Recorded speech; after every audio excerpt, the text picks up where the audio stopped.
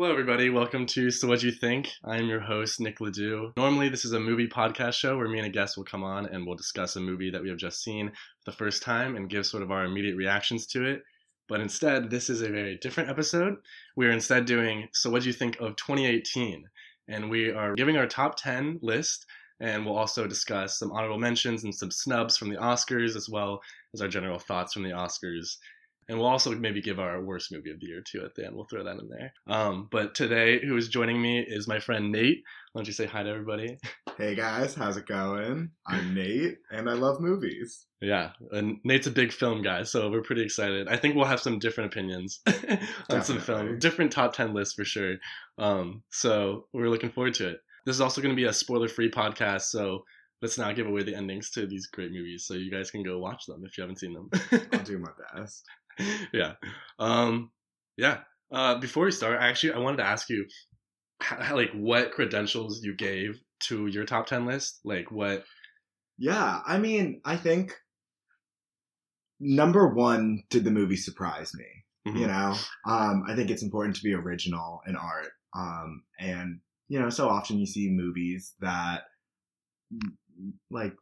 utilize movies that aren't quite original, and if it surprised me, then I think, you know, that's a good sign. Movies that have auteuristic influence have a special place in my cinematic, you know. It's very pretentious of you. I know it is, but I think I'm kind of a traditionalist when it comes to movies. I'm not gonna lie. So I think it's important for a film to be aware of where it came from, be true to the artist that made it, and have something. The third credential is that it has something that it's saying, that has a message, a theme, whatever it may be. If it left me affected, then I'm definitely going to remember it and hold it to high praise. Mm-hmm. Okay, that's fair. Yeah, I think another thing that you didn't mention, I said I use rewatchability when I think of a movie. So Interesting. Afterwards, when I my lasting impression of the movie. So when I think of a certain movie from last year, Call Me by Your Name, I think is very rewatchable. Whereas Moonlight maybe isn't quite as rewatchable or something like that. Where it was really good when I watched it, but I'm not so much going to rewatch it. Or Mother. I'm never going to rewatch Mother. You know? Wouldn't rewatch Mother? Oh, I would definitely rewatch Mother. I get it. It kind of the more layers it has, the more times you can watch it. Right. But I will say Mother I did think was really good because of my experience when I watched it. That experience was I was feeling so many different things watching it that it was still really good. So I think it still made it on my list just because it was so good in that way. So, I don't know. But yeah, I think the experience when you watch it and then the rewatchability, I think, are my two biggest factors. But yeah, okay. So now that you kind of know what our credentials are, let's jump into it. So yeah, we're going to start from 10. We're going to go up to 1. We're going to alternate with it. So yeah, Nate, what is your 10th best movie of the year? My 10th top movie of this year was First Man. 5. What are the chances you're not coming back? 4. Those kids, they don't have a father anymore. 3. So you're gonna sit the boys down? 2. And you're gonna prepare them for the fact you might not ever come home. 1. Do you think you're coming back? Really? Directed by Damien Chazelle, starring Ryan Gosling. I think this movie got a lot of bad press. When it first came out, which I tried not to let influence my opinion of it. And honestly, I just thought it was a really well-rounded movie that portrayed kind of the hero's journey in a different light. It was a lot more personal than we've seen it before, a lot more family-oriented. I think Damien Chazelle is really just a wonderful director. Yeah, he one of the best directors. My breath away every time. Yeah, absolutely. Yeah, so this is my number 4. Wow. Yeah. Okay. This really jumped up. So actually, I did this movie for the show a while ago, and we saw it in IMAX, at the Chinese theater. The way it was meant to be seen. Exactly. It was so beautiful, and just the way it was filmed with 16 millimeter and 35, and then the 70 millimeter for the IMAX scenes or whatever on the moon. It's beautiful. It's a beautiful movie, and the score, I think. But maybe besides Beale Street is probably the best score of the year. The score was wonderful. Yeah, I listened to the score like weeks after, just like as I was studying, like listen to the I score. listen to it when I go to the gym sometimes. That's weird, like but hype music. Yeah, a little bit. Like the landing up, like the landing song. Exactly. But it also, I know it got nominated for production design, which I think is like valid, but to me, like where it really excelled was in like the score, which I think that was one of the biggest snubs. I mean, we'll talk about that later. I think it not getting nominated. But Justin Hurwitz is one of the best composers, I think, working. I think what also may have like taken away is that the same weekend that First Man came out, another, I think it was a Hulu original movie called First, about like a different astronaut. Like it came out the same weekend. Oh, I never even heard of that. And yeah, it's like bizarre. We talked about it in one of my marketing classes. Okay. But I think because of that, like people just decided they weren't going to see either, you know? So. Oh, interesting. I think another thing is it also came out around the time of The Star is Born came out, and that ended up getting way more hype. And I know a lot of my friends ended up seeing A Star is Born, never saw First Man. Yeah. So that could be part of it. Definitely. There was also the controversy with like the American flag not being shown on the moon. Yeah. Which I think is stupid that considering that's not what the movie's about, and it's about like his struggle and his like relationship with his wife and his daughter, and it's not about America. I think I don't know. I mean, the reason why it's not higher on my list is because it's not a very like progressive film from like a social stance. I think it's progressive from like a cinematic stance because of like how well it's done. But you know, I mean, does it need to be like progressive? I mean, like that's up for debate. I think because I would argue it's about Ryan Gosling. It's about Neil Armstrong. It's not because it's like the movie's First Man. It's not the moon landing. It's about his struggle and getting on the moon. So I think it's more about him, not I hear America that. Or like I don't know. I just think in 2018 it's kind of important that like movies reflect like social awareness. You know, maybe that's more like personal to me, but you know, I think there is something to be said for like the themes of like toxic masculinity and like how like that plays into it. You know, like the pressure that he's under to be like a good father, to be an American hero, to be like a top-notch scientist. You know, there's a lot of pressure that's like reflected, but you know, I mean, all in all, wonderful movie. Great movie. You know what someone actually mentioned though, and it really resonated with me, and the more I think about it, the truer I think it is. Someone said every time, like, if you look at all the movies that Damien Chazelle has made, it's almost as if they get increasingly more like impersonal, which interesting. I think there's definitely something to be said for that. Would you say First Man is impersonal though? Because it really is. Like, I really think the theme of the movie is just like his struggle of trying to overcome. Like he doesn't have an outlet to speak, and he never can speak to his wife about his struggle and like their whole relationship with their daughter and everything. And like that comes out as like he needs to be on the moon to him overcome himself. You know, like I mean, I think that which could be really personal for I don't know.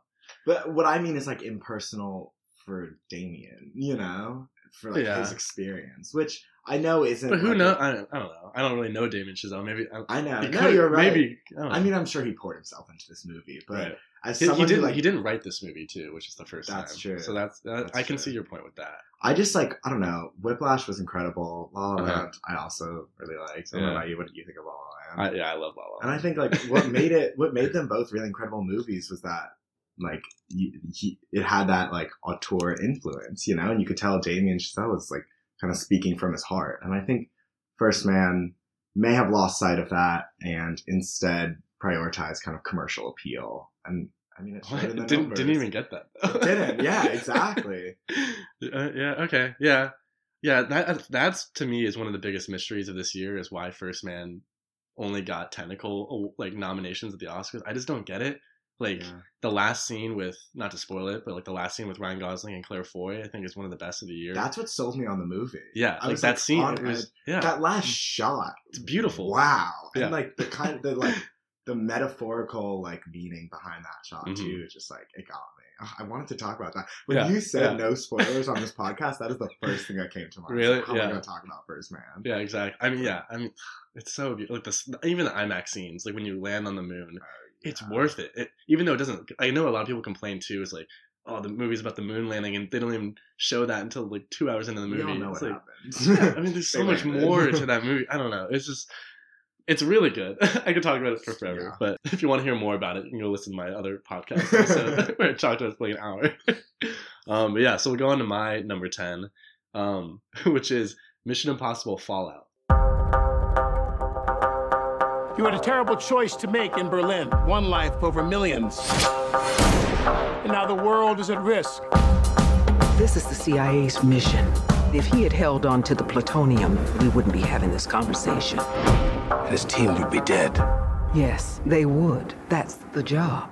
Wow. So similar. Yeah, very similar. What But do you like about it? I love this movie. When this was the best movie in my opinion when it came out. Like when it came out in July, that was my favorite movie up until then. It's one of the best. It's the best experience I had in a movie theater this year. Like, because I saw it like on the big screen in IMAX or whatever, and it's exactly the way it's meant to be seen. And like Tom Cruise he ups himself every single movie. Like at least like 2 kind of is bad, and 3 is okay, 4 gets better, 5 is even better, and then 6 he just knocks it out of the park like every single time. I mean, he's God, isn't he? Yeah, right. He's literally unbreakable. Like I hope he keeps making these kind of movies because they're so good and they're so entertaining. This is like pure entertainment at its finest, I think. Like I can't think of a more entertaining movie this year than Mission Impossible Fallout. Really? Yeah. This is the best experience I think I had at the movies. So I need to politely disagree with you a little bit. Okay. Because I watched this movie like a little bit after it came out, and I heard a lot of like really good things about it. Mhm. Everyone was talking about it when it came out, but I have never really been a fan of the Mission Impossible movies. Okay. Don't get me wrong, I love the special effects. I love the stunts that they do. I have a lot of admiration for that because, you know, there's a team of people who are really thinking those things through and like planning them, and like, you know, stunt coordinators, production designers, they all have to like work hand in hand, and there's really something to be said for like the sense of collaboration there. But this movie, I thought like Tom Cruise was just like a stone throughout the whole movie. Like, What does that mean? I like never sympathized with him. I like never got a sense of his character. I think he was just like cold throughout the entire movie. Okay. And I can understand your complaint, but at the same time, the movie's not really about that. Like, I mean, there is like drama in this movie, more drama than others. I think with his wife and stuff, they bring that kind of plot line back, yeah, and that is probably one of the like worst aspects I think of the movie. yeah, I And- agree. Because this movie, I don't know if you know much about it, but the writer is like Christopher McQuarrie, and for all the Mission Impossible movies, it's kind of a tradition that they don't write the movie in advance. Uh-oh. Yeah, so they kind of come up with an outline, How does and that work? it's really interesting actually. They start with a location. So they're like, I want like him to jump out of like a plane over Paris. Okay. And that's like the scene. And then they build dialogue and like the story around big set pieces like that. Oh, that kind of makes sense to me. Which They're kind of like- makes sense. They're like, when we you see need him the jumping out of a helicopter onto a plane, scaling the side of it, the plane crashing, and he parachutes down Right. Everest. Exactly. And then they're like, okay, how does he get there? And then they Yeah. kind of build it. So They're a like, lot well, of the he times needs the key. Right. You know? So they'll fly to Paris, and then like days like as they're shooting, he's like finishing scripts. So like every day they're giving new scripts with like Wow. updated I didn't dialogue know and stuff. that. Yeah, it's very bizarre, and I don't think it could really work in any other type of setting for a movie. But like the Mission Impossible movies are surrounded by set pieces, and like you go to see it because I want to see him do the craziest stunt ever, you know. And he has to top himself every movie, and he continually does that somehow. Like he hung off the side of a plane in the fifth one, and he did crazier stuff this time. He did halo jumping, like actually halo jumping. They filmed it 100 times apparently, Wow. and you could only do it once a day. And they did it literally every day on set. He did another halo jump, and they recorded it. You know, now that you It's- say that about the way that they wrote the script, Uh-huh. maybe that's why the plot is so unfollowable. You Right, know? because it's so I was trying complex. so hard, and it's almost like they didn't want me to understand what was happening. Yeah, I don't think that's the point. I mean, there's a new bad guy in every movie. It's some other It's a bad large guy I've never organization. seen. Yeah, and then they'll flip it like, yeah, like characters will be good guys and then bad guys. The story makes no sense. So I don't think that's not the point of the movie. The point is to like see Tom Cruise do cool stuff Yeah. and like and this one has like Henry Cavill in it too, like also kind of going neck and neck with him a bit. I really liked Alec Baldwin in it. Yeah, Alec Baldwin was pretty He was good. very good. I don't really love Alec Baldwin that much Neither normally, do but I. he's pretty good in this. And like Benji, what's his name? It's called Benji. The guy from Shaun of the Dead. I don't know. What's his name? Oh, yeah. I know exactly what you're talking Yeah, about. that So guy. will the viewers. He's yeah, so will the viewers. Yeah, that he's like really funny too. I think he's a really good addition. I think the movie is just so entertaining. Yeah. Like the scene, like he learned how to fly a helicopter for this movie just so he could do that scene at the end. That was all real. Really? Yeah, and like Wow. the scene where he's hanging on the bottom of the helicopter and there's like a big cargo thing. He's actually hanging on that. Like he has a It seems harness, like it. but he's literally climbing up on a rope up to a helicopter. Like Okay. it's insane that the stunts are real. Like they're like GoPro shots because like they're real shots. Like he's doing these own stunts. Like that's what's so crazy is you're watching this movie. Like this is actually real.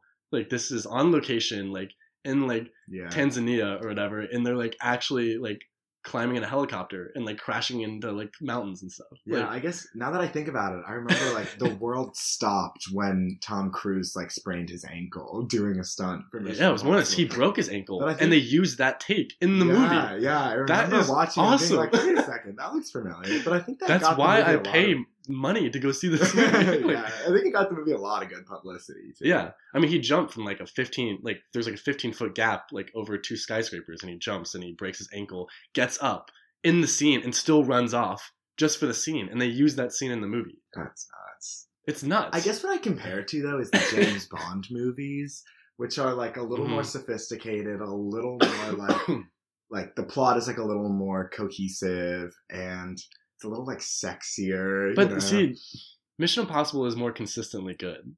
Really? James Bond, Quantum of Solace is bad, Okay. and like what was the Casino new ones? Royale, Was though. Spectre? Spectre was like fine. yeah, Casino Royale is like one of the best yeah, like spy movies ever, yeah, and like Skyfall is like also really good. But like the last 2 of them are good. yeah. Where it's that's like Mission fair. Impossible, these are event movies that you go to see and they like never disappoint. They never disappoint. You're They're right about always that. like, that's insane. Like, yeah, and every movie he does it. Like the second one, he's like scaling like the Grand Canyon or whatever, like Yeah. with no harness, and he's like just scaling it.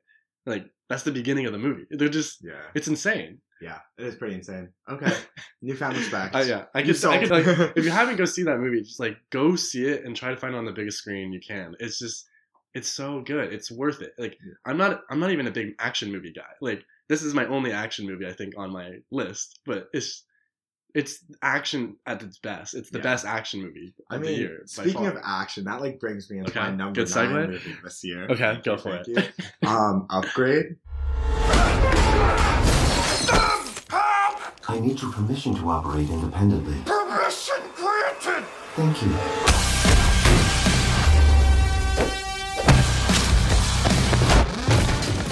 Have you seen it?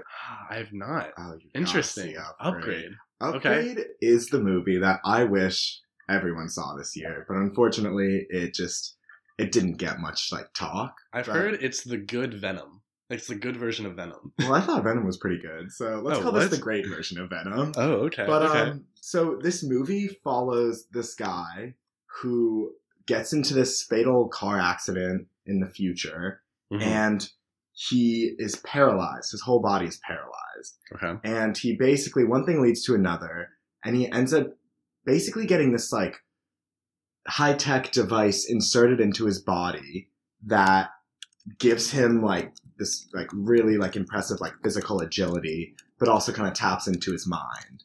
So in that way, it is like Venom, where it's Okay. like two Like- beings like occupying the same body. Okay. That does But sound like Venom in a way. This movie, like, first off, it did sci-fi so well for a low budget movie. Everything was just like very well thought out in the production design, and the like costumes and like the technology was all just like really well designed. And so it made the world extremely believable. But then also the cinematography of it was like breathtaking. Like the way that they Really? shot these action sequences throughout the movie is unlike any other movie I've ever seen. Okay. The camera have you seen Kingsman? Yeah. You know those Yeah. crazy action sequences? Like that's the only thing I can compare it to. Like Okay. it really like took a risk and like did something like new and fresh, and Really? I've like never been more engaged in an action sequence. Okay. And yeah, this movie just like, I don't know, it was like a little bit campy. It was dramatic, it had action, it had sci-fi, it was like dark, the performances were phenomenal. It was just fantastic. I think everyone needs to see this movie. Okay, yeah, you've sold me. I've heard like a couple critics like raving about this movie still like throughout the year. I don't know. It never sounded that appealing to me, but I think you kind of sold me. I'll definitely watch it. The next time you want to spend a night in like with the boys and like just kick back and watch a really fun movie, this is the one. Okay. I kind of go back on what I said. I wouldn't call it the most socially progressive movie, but like, yeah, you're right. It's a hell of a ride. Okay. Cool. Yeah, I mean, if anything like Kingsman, like I think that is also great action. Like, yeah. Okay. Yeah. My number 9 is Sorry to Bother You. Let me give you a tip. You want to make some money here? Use your white voice. My white voice? I'm not talking about Will Smith's wife, like this young blood. Hey, Mr. Kramer. This is Langston from Regal View. As always, we'll be getting that out to you right away. You're doing so good with the voice thing. Holla, holla, holla, holla, holla. Oh, yeah. Okay. And I'm pretty sure you don't like this movie, don't you? I saw Upgrade and Sorry to Bother You, I think, in the same weekend. Okay. But yeah, I did not like Sorry to Bother You. Okay, yeah. I kind of figured, so I was trying to prepare my argument for it a little bit. So this movie is crammed with a lot of stuff in it, which I think is why you probably don't like it. But I think there's a lot to say. What I really like about this movie is like afterward, I had so much to talk about. I literally sat for like an hour in the car. We just talked about this movie for so long. There's so much to say. And it's so inventive. It gets crazier as the movie goes on. And you have no idea, at least I didn't really know much going about it, like going into it. I thought it was like, this is a black call center man and he gets a job there and then he like uses his white voice to make more sales. And I thought that was essentially the plot. That's kind of what the trailer showed you. But it's not at all, really. And there's way more themes about racism, and I think it does that way better than a lot of other movies, especially that the Oscars are talking about, that deal with that similar issue. And it takes place in Oakland, and it very feels like it takes place in Oakland. That and Blindspotting are the 2 Oakland movies of this year. Yeah. And like I did not know and Black Panther, but we'll save that for later. Oh, are we? Okay. Yeah, what else do I want to say about it? I mean, Lakeith Stanfield, I first saw him on Atlanta, and he's easily the best character on Atlanta. Lakeith Stanfield is a breakout star, I think. He does a great job as the lead character in this movie. Armie Hammer is also in this movie. Also really good, I think. Really? You don't think so? I think he's always bad. I'm sorry. He's beautiful to look at. Don't get me wrong. But not even Call Me By Your Name? No. Really? He was like... Well, I mean, we should... I guess Call Me By Your Name is like off topic, but I thought he was just like... I think he's always miscast, and he always has such a weird like superiority complex, and you know, I can see that he's acting, but I can tell that in his head he's just like, I'm the best, I'm the coolest, I'm the hottest, and I don't know. Really? Maybe there's just something inherently dislikable about him for me. But I definitely felt that way like prior to Calling Me By Your Name, I think. But he's turned me around in the last 2 years, I think. My problem with Sorry to Bother You is pretty simple. It's hard for me to take a movie seriously when it doesn't take itself seriously. And I think that's where Sorry to Bother You like missed out. I think it tried to talk about serious themes in like a silly, disjointed, like unrealistic manner. And I get that, but I wish this movie took like one like magical element and like rolled with it rather than just like doing anything and everything, because at the end of the day it just like didn't feel cohesive. Spoiler alert, the movie makes no sense. The movie makes sense, I think. Do you think so? I think there's definitely stuff you can pull out of this movie, but I think it does fall for that same ploy of like, this is the first time director like Boots Riley, who was a musician, he bases it off his album and he just like crams too many ideas in one movie because he doesn't think he'll make another movie. That's what I kind of gather from it. Yeah. And that I can understand that fault. But I still think it's cohesive, and I do think there's a lot to pull from this movie. And I think it's one of the most inventive movies I saw this year, at least that surprised me in the theater. Me going in thinking one thing and coming out surpassing my expectations about what it ends up talking about. And it's also just like hilarious too. There's something to be said for a movie that stimulates conversation. Right, and I think that's where you're going to get a theme, I think, with my movies that are on this list, is a lot of them stimulate a really just good conversation afterward. And that's what I really like. And that's why like I have this podcast, because like that's what I love doing, is seeing a great movie and then being able to talk about it for a whole hour afterward and like feel like I have more to say about it. Yeah. I think, and I think this movie does that. I guess, I mean, because you like talk about like how it kind of fits into the rest of your list, I think my movies exist on like two ends of the spectrum. Like it's like either like drama or comedy, or like a movie that's like super kind of like delightful, entertaining, and like distracting from real world problems, or it approaches them like head on. You know what I mean? But I think Sorry to Bother You is one of those films that very much exists in the middle, you know? Really?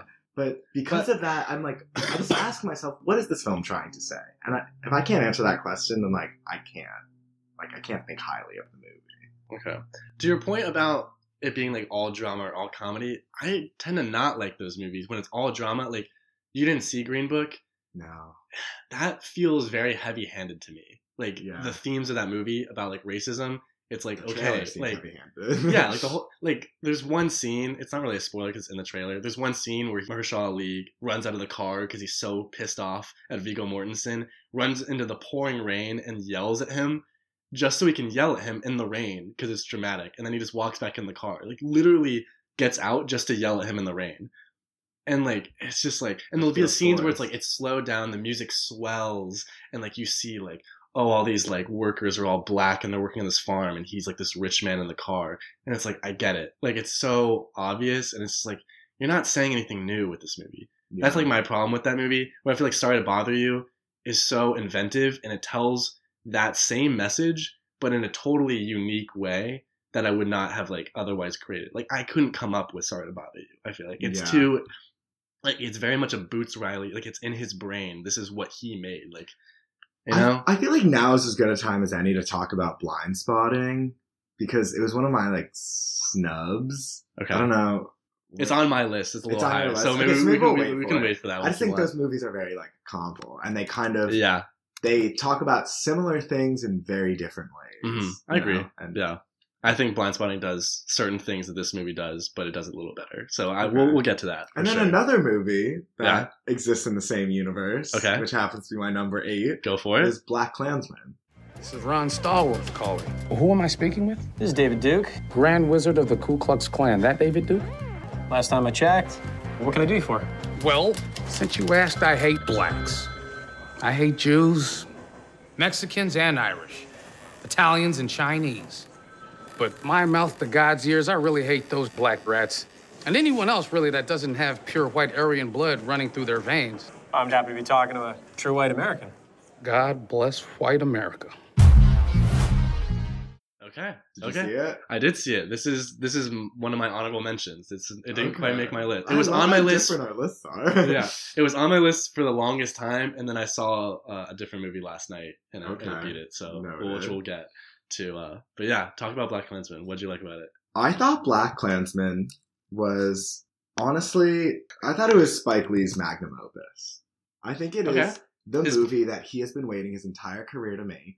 Really? Better than Do the Right Thing? I think so. Okay. I think a lot of his earlier movies definitely like do an incredible job of conveying his voice and his like, you know, his kind of persona and like his experiences and like everything that like shapes him as an artist. But BlacKkKlansman to me was just, I mean, it's hard because it is a very like commercial type of movie, but it also is based on an incredible story. It has a killer cast. I found it so like funny and heartwarming, but like real. It was so, what really got me about the movie was that final sequence where they kind of tied into reality. Yeah, and I like already loved the movie, and they did that, and I was like, thank you. Like, people needed to see that. Yeah. It's like that message was already there throughout the whole movie, but I think the last scene, which we won't spoil, but that last thing, like, it makes it so much more obvious, but in that sense, it's needed, I think. Just like, this is incredibly relevant today, even though this is a story from the 70s. That's a true story. Yeah. This is still being talked about today, and this is, like, still super important.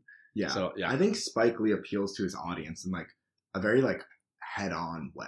And that's what I love about him. You know, he like addresses them. Yeah. He doesn't hold any punches. He doesn't hold anything back. And like, boy, do I respect that. You know, like, I agree. He is a force to be reckoned with. And I think, honestly, after I saw this movie, I feel strongly that I felt strongly that he should at least be nominated for Mhm. Best Director at the Oscars. And while I don't think he'll win, I think he should. I think he should. This is probably my favorite Best Picture nominee of the nominees. I think this is probably my favorite. This one had the most impactful thing. I remember seeing this in a theater, and everyone just stayed through the entire credits. Everyone was just like dumbfounded at how like impactful this was. People were crying. Like it's not even that serious for most of the movie. It's very funny. It's hilarious. Seeing white people being super racist as like Klansmen is very funny to me. And just like how they force all these actors to say the N-word like hundreds of times in this movie. Yeah. It's funny, but it gets so serious very quickly by the end, and it's it's what also surprised me was like Adam Driver's character being a Jew and how like that played into it, right? And the sense of like a shared experience, which I was so not expecting going in, and I was like, wow, like this movie like spoke to me in a way that like I didn't even know, like I didn't expect at all, you know? Right. I did like that was there because it makes it not just the Black experience that they're like talking about, but anyone who's like any sort of minority of any type, marginalized, like anyone who's marginalized. It's like, exactly. It speaks to anybody in any sort of demographic, which makes it more appealing to more people, I think. I also loved how reminiscent it was of blaxploitation movies, you know? And like, I think I just saw online that like Denzel Washington is doing a reboot of Shaft, which is this like old like blaxploitation movie. You've seen it? Yeah. And so like I saw this and I was like, yeah, like that should be a thing. Like we should like, I mean, bring that back. We should, bring it back because it's like, I mean, it goes both ways because it was like exploitation of like Black characters, but also it was like one of the earliest forms of representation. So like, you know, is it good or bad? I don't know. That's up to you to decide. But I just thought this movie was exactly what we needed right now. And like, but it's not gonna, I don't think it's gonna be dated in 5 years, I think. Because I think there's gonna be a new relevancy like down the line. Like this movie feels very timeless, even though it's very much a 2018 movie and also a 1970s movie. I think these issues are gonna be around for a long time, even if it's not Black people in like 50 years and it's like still like gay people or something like that. Like I feel like it's still gonna be super relevant to them. You How know? many times can you rewatch this movie? Like a million times. A million. This is one of those movies I still need to rewatch it. Like I need to go see this movie again. It's been on my mind for so long. Those musical sequences when they're like dancing and like singing, and the style is like also Black, like Spike Lee's style is just very obvious and it's very interesting to watch. It's just like, why did you shoot it that way? I don't know, but like I'm so engaged as to why you did it that way. I don't know. This movie is just like, there's no real problem why this movie isn't on my list other than the fact that I just saw 10 better movies, I think. Happens. But yeah, it's just, I'm glad you put this on your list because this is one I really want to talk about. So my number 8 is actually very different. So this is The Favorite. The Queen is an extraordinary person.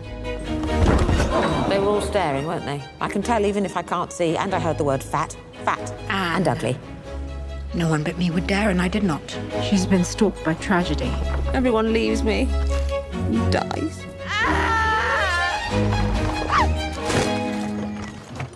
This is the actually only Best Picture nominee that ended up being on my list. So, The Favorite is really good. It's directed by Yorgos Lanthimos, and I'm a huge fan of Yorgos Lanthimos. He has done The Lobster and The Killing of a Sacred Deer, Dogtooth, Alps. They are bizarre movies, and he is bizarre.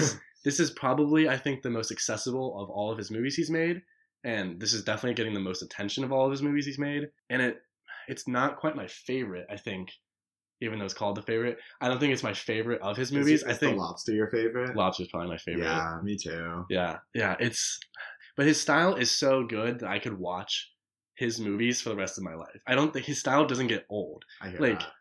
The dryness of his characters, but like the purposeful dryness. Like, you know, he makes them have no emotion, and the stories seem so unappealing, I feel like, from like a premise. But when you actually hear what the movie's really about, like when you find out what this movie's really about, it's so interesting. It's like I didn't go into it. Okay, first of all, sorry, it's my number 5 on my list. Okay, so I love this movie. Yeah, I didn't watch a trailer going into it. I just like knew that it was going to get a lot of hype. You know, Emma Stone having won an Academy Award like 2 years ago. Like this movie like means something. You know, And so I was like, I'm definitely going to go see this movie.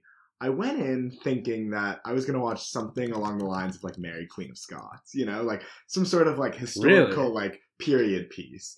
And boy, was that not what this was. I think that's what that's holding people back from seeing this movie is people think it's a historical piece, and I don't even think it's so modern. Like none of this happened. It's incredibly modern. I literally was watching Olivia Colman like stuff her face with cake and like cry, and I was like, "That's me." Yeah, literally. Like, this is like.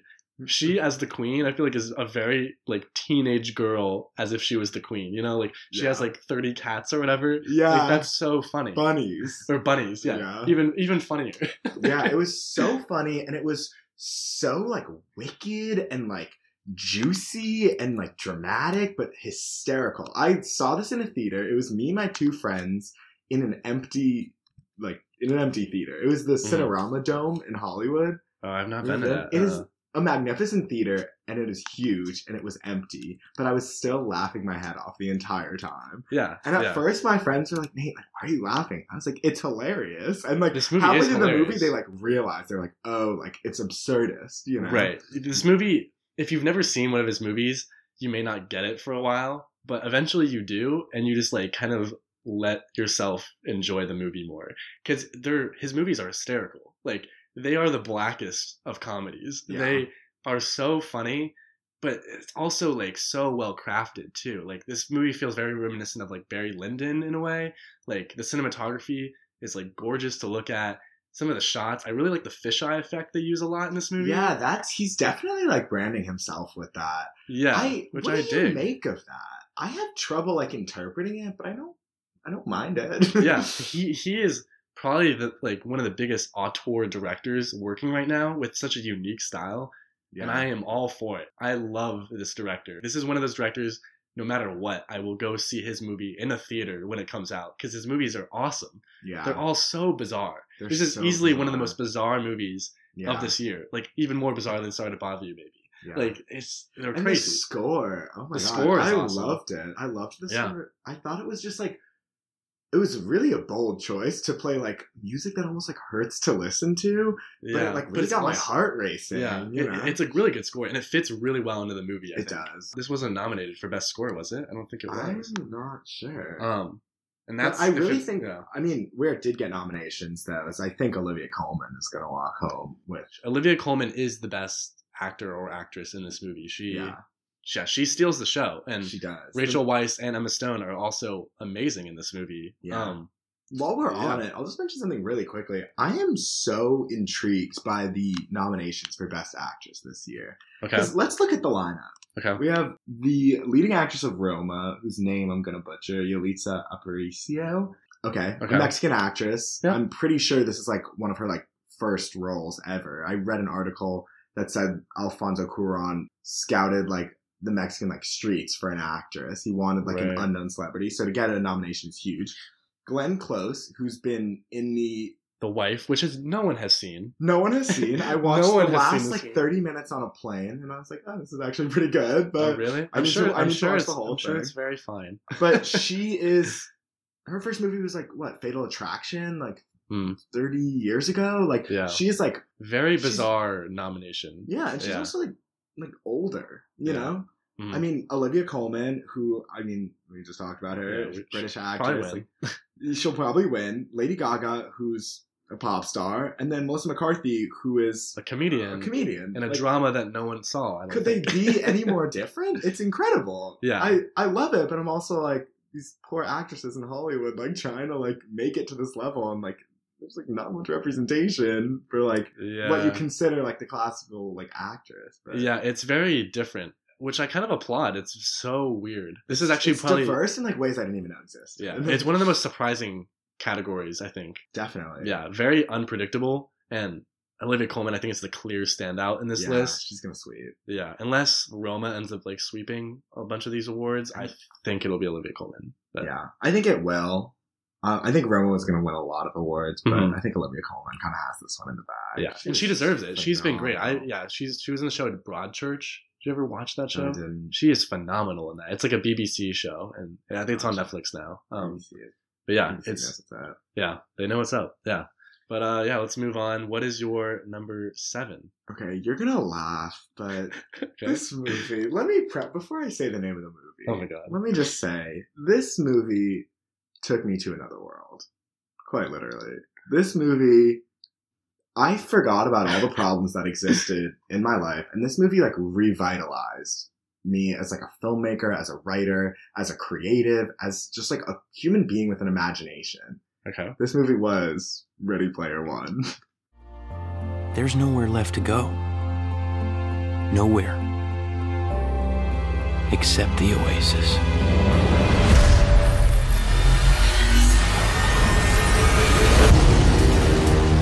A whole virtual universe. No way. Yeah. No way. Loved Ready Player One. I found this film to just be executed perfectly. I thought it was so imaginative, and I loved how it was aware of emerging technology and new forms of entertainment. It was reminiscent of like the 80s, like movies, games, like music. I thought that it was just like a trip, honestly. And I didn't realize it until the racing sequence, which, did you see Ready Player One? I did, yeah. And yeah. I thought the racing sequence, like, just like, it just took me to another world. It was epic, I thought, as a film. Interesting. I did feel a similar way when I saw like E.T. or like some of like earlier Spielberg with like that Hollywood magic, which I can understand that, but this movie just wasn't that good. I don't think. You didn't think so? No, I don't know. A lot of people would agree with you, and like I know it feels just like they're throwing references in there just so like people who are big gamers or like people who are in their 30s and like lived through the 80s and 90s like can appreciate video game references. I don't know. Maybe if I was 30 and I lived through that and I understood all these references, it would have been more fun for me. I mean, yeah, but there were a lot just of references. Felt very predictable of the story. Like I knew where it was going, and that's what it did. I don't know. But you didn't feel that way about Mission Impossible. But Mission Impossible was so more fun. I mean, that it's, I don't know. I guess to each his own, but yeah, no, I'll give you, if you're going to give me Mission Impossible, I'll give you this, but this movie, I mean, I would say like rewatch that racing sequence and like try to like, one, see how many references there are, like two, like realize some of those references are from Spielberg films, which is just like, that's really cool to me. That's like super meta, you know? And is that cool or is that just him bragging? He has like... it might be him bragging, but I think he has a right to, you know? But you could predict the story from the beginning, like unlikely hero ends up like having to go through the trials to win over the world and like changes as a result. You know, it's the hero's journey like to a T. But every step of the way, like things just kept coming up that were unexpected, and it really just... It did it for me. That's all I can say. I think the movie, for me, feels about as good as a story from a video game plot. Like, it felt like I was playing a video game. Like, I don't know, it's just like there's plot holes all over. Like, just the fact that, like, the first key or whatever was for him to go backwards in a car. Like, in a race where everyone goes forward. He was the first person of years to go backwards and try that. Like, anyone who's played a video game knows that that's the first thing you try. Like when you're trying to figure out a key. Like I don't know. It just seems so obvious. I don't play very many video games. So. Yeah, I was just like, well, if you're like, okay, like this is like, how do you win this thing? And like, oh, I can't. It's like impossible to get forward. Like, what do you do? Like, oh, let me try backwards. Like maybe that. He was also the first person to get the key, though. Don't forget. I think that was the second key, and he was the only person. Was it? I thought it was the first key. Maybe it was second. I don't know. We'll have to rewatch. I don't know. I mean, it was fun. It was a fun time at the movies. The Shining reference is cool. Like I don't know. I think it was fine. One of the reasons I go to the movies is to be like distracted. You know, I just love when like a director can like take me out of my own like body, my own mind, and take me on a journey that's just so much larger than life with like spectacle and enchantment, and like that's what this movie did. And I think in a year like 2018, which like wasn't really looking up for a lot of reasons, this movie just needed. It was good. It's good escapism, I would say. Yeah, I would agree with you. I'm glad it inspired you. It didn't for me, but I'm glad. Okay. I'm glad you got something out of this movie. Agree to disagree. What was your number 7? Well, you're probably gonna attack me now. So number 7 for me is Beautiful Boy. Please, You think that you have this under control. I understand why I do things. It doesn't make me any different. You're just embarrassed because I was like this amazing thing, like your special creation or something, and you don't like who I am now. Yeah? Who are you, Nick? This is me, Dad. Here, this is who I am. This is not you. This is not you, Nick. What are you doing, huh? You always gotta be controlling everything all the time. Let me book your room at a hotel for a couple of nights. Dad. I don't want it to go like this. Okay, that's my number 6. So Oh, I guess okay. Perfect. Okay, good. I'm glad we're talking about this. I was worried you weren't going to have this on your list at all. Oh, of course it's on my list. Okay, yeah, this movie is not perfect, I don't think. I think it was a little unnecessary in the way they flip some of the story elements. Like, they made it more confusing of a story. Like, it wasn't chronological on purpose, and it didn't need to be. They just, like, tried to make it a little bit more engaging. That's really my only flaw with this movie. But this movie... I had a different flaw. Okay, well, we'll talk about it in a sec. But this movie, for me, I cried so hard in this movie. Yeah? Good. like maybe 5 or 6 separate occasions in this movie. This movie... It's a tearjerker. It got me. It got me in a way that I didn't realize I could connect to these feelings so much. I really could feel for, like, the dad and for the kid at the same time. Like, there are certain scenes where I can understand both their perspectives so well, and maybe that's just because, like, I'm, like, in between being a teenager and an adult right now, and, like, that just got me at the right time. But this movie, which is so emotionally appealing to me, and, like, Timothée Chalamet, easily in the top 5 all-time actors in my opinion. Steve Carell, I think, while he is kind of two-note, like, he's either very comedic or very serious, I think he's also very good in this movie. And so it's just very well acted. It's, like, just a beautiful story about, like, a father and son relationship, and it just personally really got me. Yeah. And I don't know how often I'm going to rewatch this movie, just because I don't know if I ever want to put myself through that again. But it was just probably the saddest experience I've had at the movies this year, unfortunately. It was a very emotional movie. And I think, to go back to your point about it not being chronological and you not liking that, that's kind of why I loved the movie. Because... it was raw, and it was unexpected, and it felt like a memoir. It was almost like memories, disjointed memories of this father reflecting on his experiences with his son and the son's experience being an addict. And there was something so realistic about life not being perfect, life not being orderly, life not being linear. But I think the reason why it worked for me is because in every scene you were learning more about their relationship, and it was getting deeper. So I didn't care when it was taking place, what happened before, what happened after. Just felt like I was learning and absorbing. And I mean, this movie, like, wow. To deal with such a, like, internal conflict, there was not a moment where I questioned what was going on. It was very, like, accessible, and it felt so personal. And it felt like I shouldn't have been watching it, It felt like it was too vulnerable, and, like, I shouldn't be allowed to see the story. It felt, like, very contained in their family, and, like, I was, like, peering in on a world that I shouldn't know that much about. They were so vulnerable, every single character. Exactly. Now, here was my problem with the movie. Okay. I think Steve Carell was poorly miscast. Really? Yeah, and I have felt this way since he started doing drama. I didn't love him in Foxcatcher. I also didn't love him in Foxcatcher. I couldn't. His nose. That thing on his face. I was just gonna say. Yeah, no, I agree with you. I think Foxcatcher. I really wanted to love him in that movie because I love when comedic actors turn dramatic. That's, like, one of the things for me, and I couldn't. Yeah, I don't know. I couldn't get past. All I could see was Steve Carell in that movie.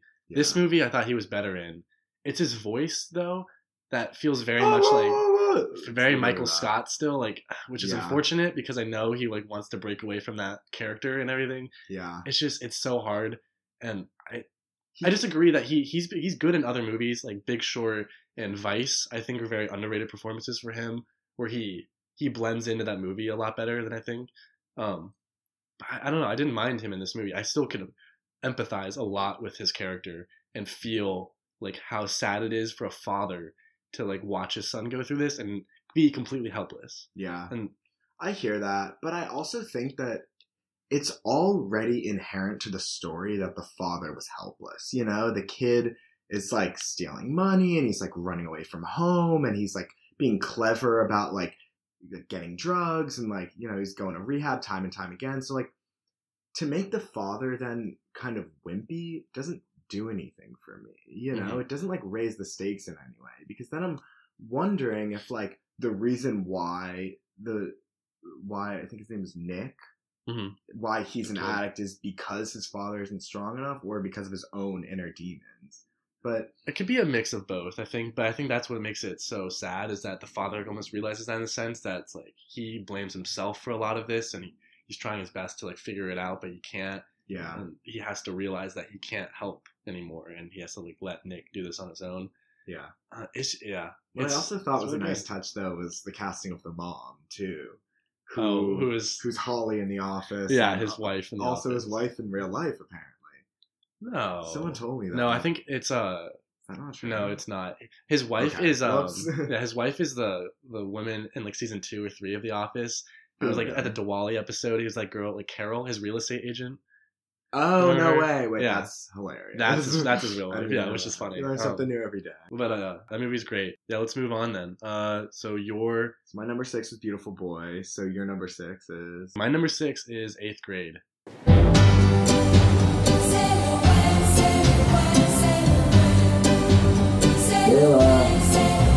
One more week of 8th grade, huh? I said 1 more week of 8th grade, right? Yeah. That's crazy. Yeah, huh?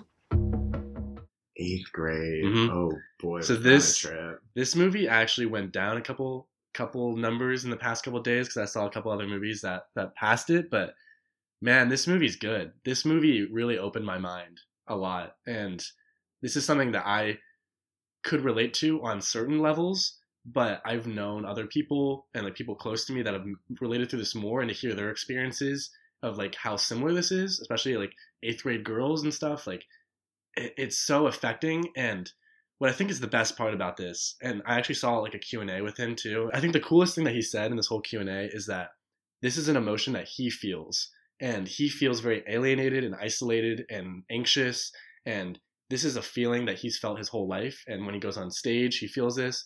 And what he did is he took that emotion, and this was his outlet, was to transform his emotions into an 8th grade girl, and to not only successfully do that, but have 8th grade girls relate to that as well. That's exactly what you want. It's perfect. That's what makes such a good movie, is when it's like someone takes an idea and then like expresses it in a very unique way that still appeals to everybody. Like you would walk into this. It's specific. Right. Like you want, if you're like a douchebag, like high school guy, you go into this like thinking, oh, I'm not going to like this movie. Like I'm not going to relate. And you come out of it and you're like, I somehow could very much relate to this. Like it's so well done. I don't know. My experience watching this movie was, I was amazed at how like aware it was, and how much it was like willing to like to expose this like new generation and like their tendencies and like their experiences and their problems. But with that said, I hated watching this movie because it made me so uncomfortable. I have a younger brother who's in 8th grade right now. Okay. And the character I related to most in the movie was the dad, like trying to connect with his daughter, but she's like absorbed in like, you know, Instagram and all this other stuff. And as soon as I finished watching the movie, I was like, oh my God, like, is that what he's going through? Like, is that what my brother is experiencing on a day-to-day basis? Yeah. Like, it's a more intense version of what I think what we went through. I think we passed that generational gap where we didn't have middle school with Snapchat. Or like I got it like in 9th grade maybe. Like I just missed that gap. I related more to her older like senior friends that she hung out with, I think. Like I was a part of that generation, I think. And it's smart of him to put it in there to juxtapose, right? Because like, how much they converse converse in person, how awkward she is. Right. I didn't love her characterization throughout the whole movie, because the whole time she's like, "Yeah, I don't know, like, yeah." But that's how they are. That's how middle school girls are. You're so you can't express yourself. I thought it was a great movie, but I think she needed a little bit of perspective. I just think there's many characters in this movie that you can relate to, and I think anyone could walk out of this movie at least relating to one. Like for you, it's the father. Like for a lot of people, it's like Elsie Fisher, the main girl, and like some people, it's like the older high school guys or whatever. Like there's so many different outlets. And this movie is just really good, and the music is also an extraordinary, very underrated part. It's just like it's hilarious at times. It's very uncomfortable at times, and I do think one of the closing scenes of this movie with, I won't spoil it, but there's a scene where the dad kind of has his speech, and it's one of the few times the dad really gets to express himself, especially towards his daughter. And I think it's one of the best scenes of the year. It's fantastic. It's comparable to the Call Me by Your Name scene where the dad talks to his son. That. But in a way, I almost like it better because the Call Me by Your Name scene, it's very poetic and very wonderfully put. But like my dad doesn't talk like that.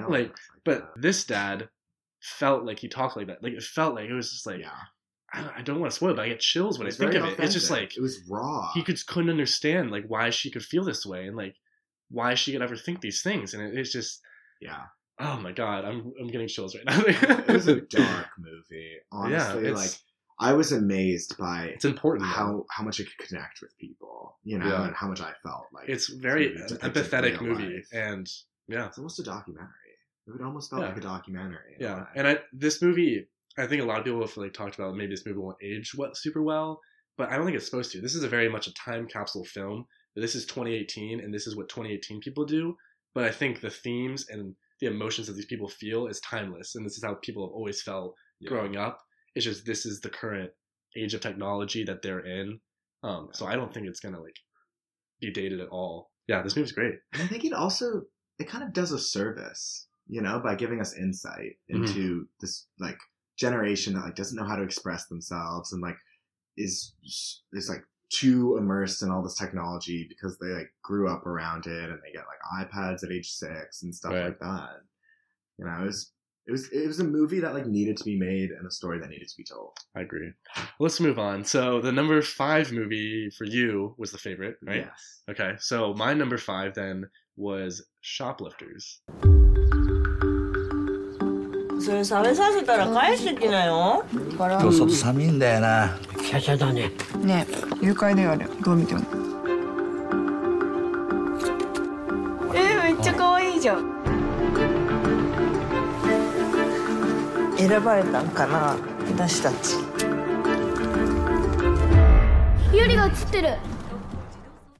Have you seen this? I did not see it. Okay, That's the Japanese movie. It's a Japanese film. It won the Palme d'Or at Cannes Film Festival. It's also currently nominated for an Oscar for Best Foreign Language Film. I saw this last night. This is one of the few movies that I was like, I need to see this before we do this episode. And holy shit, this movie is awesome. This movie is so good. I put it at 5 now, but it might even go up higher later on. I just like, this movie is so raw. And it's very much the Florida Project for this year. This movie, if you've never heard of this movie is basically about a Japanese family that lives essentially in poverty. They all have very low income jobs, but they work as a family and they work as a unit, and whatever they make for their job, they bring back. Yes, it's like Shameless. Sorry, basically, yeah. But another thing that they do is they all shoplift at grocery stores, and that's how they also get a lot of their thing, but they do it all together, so they have this little code and they do a little wipe on the nose, and it's very fun, and it's very cozy and warm and friendly and happy for a lot of the movie, and that's almost the point to like a T, because this movie's like 2 hours, about an hour and a half. This movie very much switches to a different gear. It's kind of similar how the last scene of Florida Project switches, and it brings you, but it's the opposite of the Florida Project almost in a way, where the Florida Project is you see this from the kid's perspective and you don't understand what's going on, and this idealistic scene kind of the end. The Shoplifters instead, it's very happy the whole movie, and you love this family. You kind of like you want to know them. They're so nice, and you love this, and then it just takes you out of that world immediately. Back to reality. You see that they are living in poverty. They have done bad stuff, and they are now paying the consequences for some of the actions. Mm-hmm. Because one of the main things that happens, and this isn't very much in the trailer, they find this girl who is like homeless, and they take her in. And so they're kind of showing her how they live their family. Even though she's not blood related, she's very much a part of their family still. And It is beautiful. It is very much raw, and it feels very realistic. It's not surrealist at all. It doesn't swell music when something bad happens. It just shows you what it happens, and it just feels so real. And these people feel like real people to me. And there's no other movie that made me feel something like that. And I hear that. It's Japanese culture, and it's something that I have never really experienced, and I'm not Japanese, so I've never seen this. It opened my mind into like this new world that I've never experienced. The way that you're describing it, it's opening my mind. Yeah, you know? it's something that you have to see. You just have to see this Movies movie. are not just about what story you want to tell, but also how you want to tell it. Mm-hmm. And those two things, like working together, just like transcend. You know, they transcend experiences, and they transcend like outlooks and perspectives, and it's just like, it's magnificent to see that kind of stuff on screen. I have to see this movie. Yeah, it's Japanese Sean Baker. It brings you into a world that you don't know at all, and makes you open your mind to it, and forces you to see a world from a different perspective. And I feel like I've gained knowledge after watching this movie. I feel more open-minded from it, and that's one of the highest praises I feel like you can give a movie. And it's great. Do you think it might win Best Foreign Language Film at the Oscars over Roma? In my opinion, this is miles ahead of Roma, I think. No way. I mean, we might talk about this in a bit. We're going to get there sooner than you think. Okay. But yeah, I personally think it's way better. Roma is getting so much hype right now because it's nominated for both Best Picture and Best Foreign Language Film, right? Yeah. So it depends. If Roma wins Best Picture, I think they might give it to a different movie for Best Foreign Language Film. I think Shoplifters deserves a win, and I think this is easily the best Japanese movie I've seen, and it deserves more attention than it gets. Here's the thing, though, like logistically speaking, Roma being nominated for both those two categories might split the vote and in turn like not work in the film's favor. Mm-hmm. But if it won Best Picture, it'd be the first foreign language film ever to win Best Picture. Is that true? Yeah. Wow. That's pathetic. It's a foreign language film, but it was produced by Netflix, like an American company, but the director is Mexican, so right.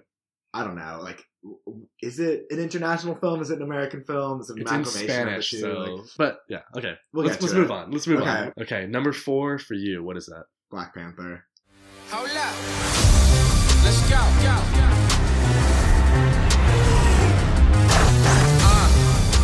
We are home.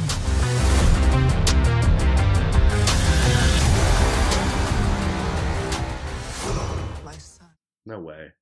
Okay, look, I mean, there's a trend here. First Man, Upgrade, Ready Player One. Obviously, Black Panther is going to be in the mix.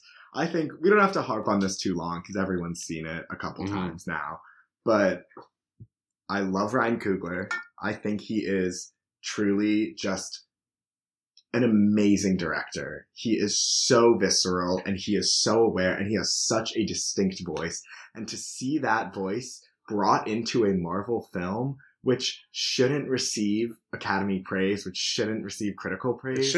It shouldn't, but it did. It's nominated for Best Picture. That is huge. But do you think it deserves Best Picture nomination? Honestly, I was very surprised by it. I'm very surprised.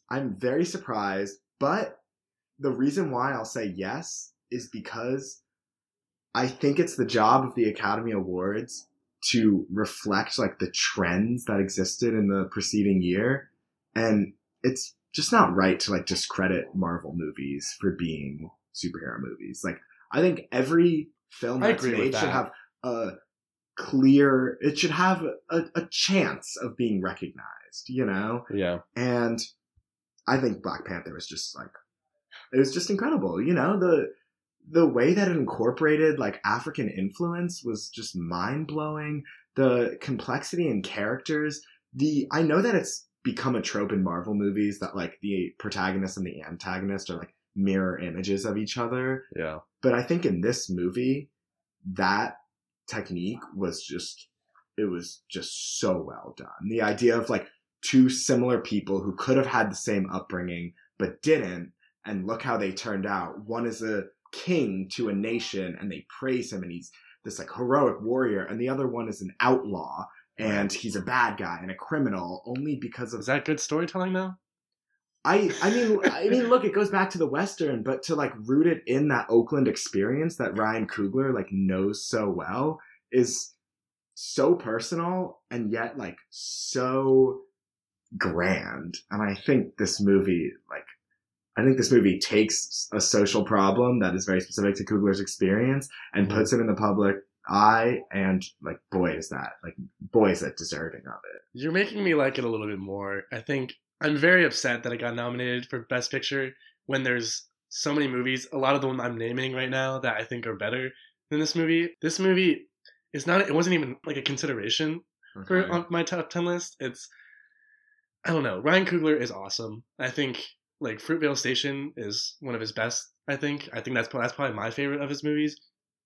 It's good. But it's just, I mean, the album was like one of the best albums of this year. The album is good. Kendrick Lamar and I think the album, that's huge. Yeah. No, I mean, the music is very good. I think this is probably the best Marvel movie, and this is definitely the Marvel movie that has gone the most as far as social commentary as anything. But I just like, it doesn't seem like enough social commentary to me. Like you're saying about movies being progressive, I feel like this movie wasn't progressive enough in a way. Like I just feel like there are movies this year that had the same theme, but just did it better. Like I don't know. I knew you don't like Sorry to Bother You, but I just think Sorry to Bother You did it in a better way. Like we'll talk about Blindspotting. I think Blindspotting did it in a better way.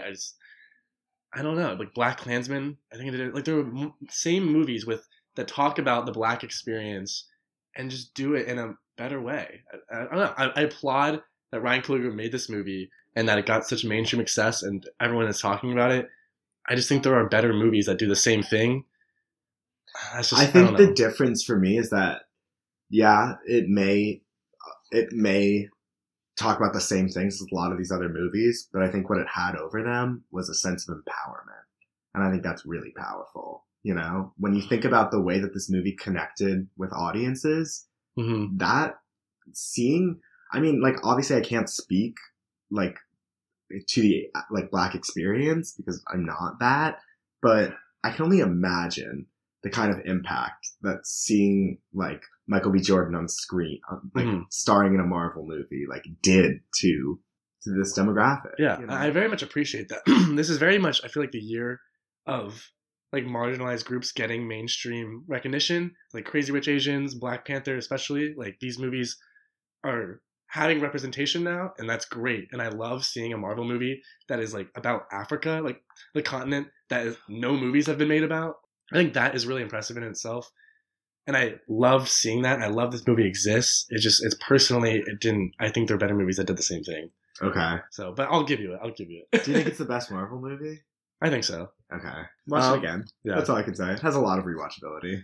I've seen it twice, and I don't know. And you still don't like it? Okay. Yeah. Anyway, moving on. What was your number 4? My number 4 was First Man, which we already talked about. Okay, so we can kind of move on from that. What is your number 3? So my number 3 was Roma.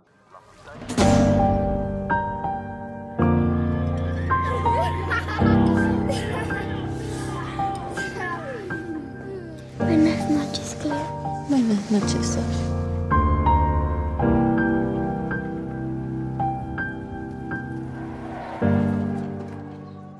Okay. Which I just found to be such a progressive, well done, like transformative film. I really feel the way you felt about Shoplifters, honestly, where I learned about like a culture and I felt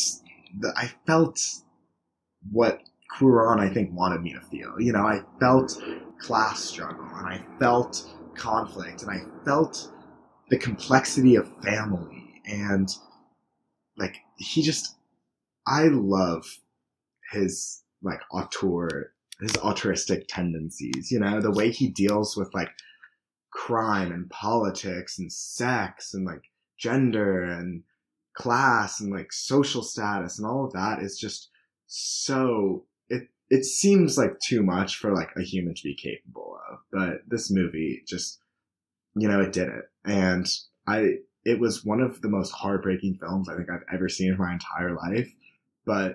And it's hard to love a heartbreaking film, you know, because if it's effective, like it may not make you feel good, but I have to give it the credit it deserves for being like effective and aware and it's clear from this movie that Alfonso Cuarón has control over the formal aspects of the film, especially in this one, the cinematography, because he was the cinematographer.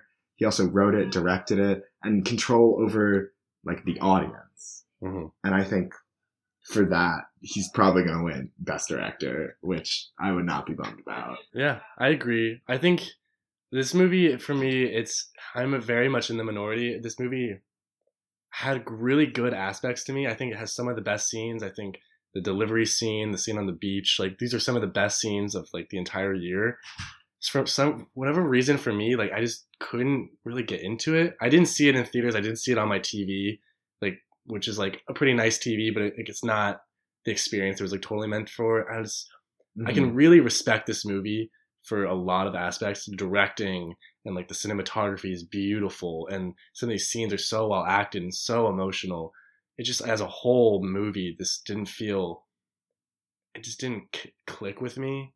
And I can't really express it too much into words. It's a very subtle movie, I think. Yeah, it's very subtle, and I normally like those kind of movies. For whatever reason, this movie, I just feel like there were better movies for me. I don't know. I love that it was nominated for like a lot of Oscars. That's awesome, and I love that like foreign films are becoming more mainstream and people are actually talking about this movie. And I think this is good for the future of foreign film as well.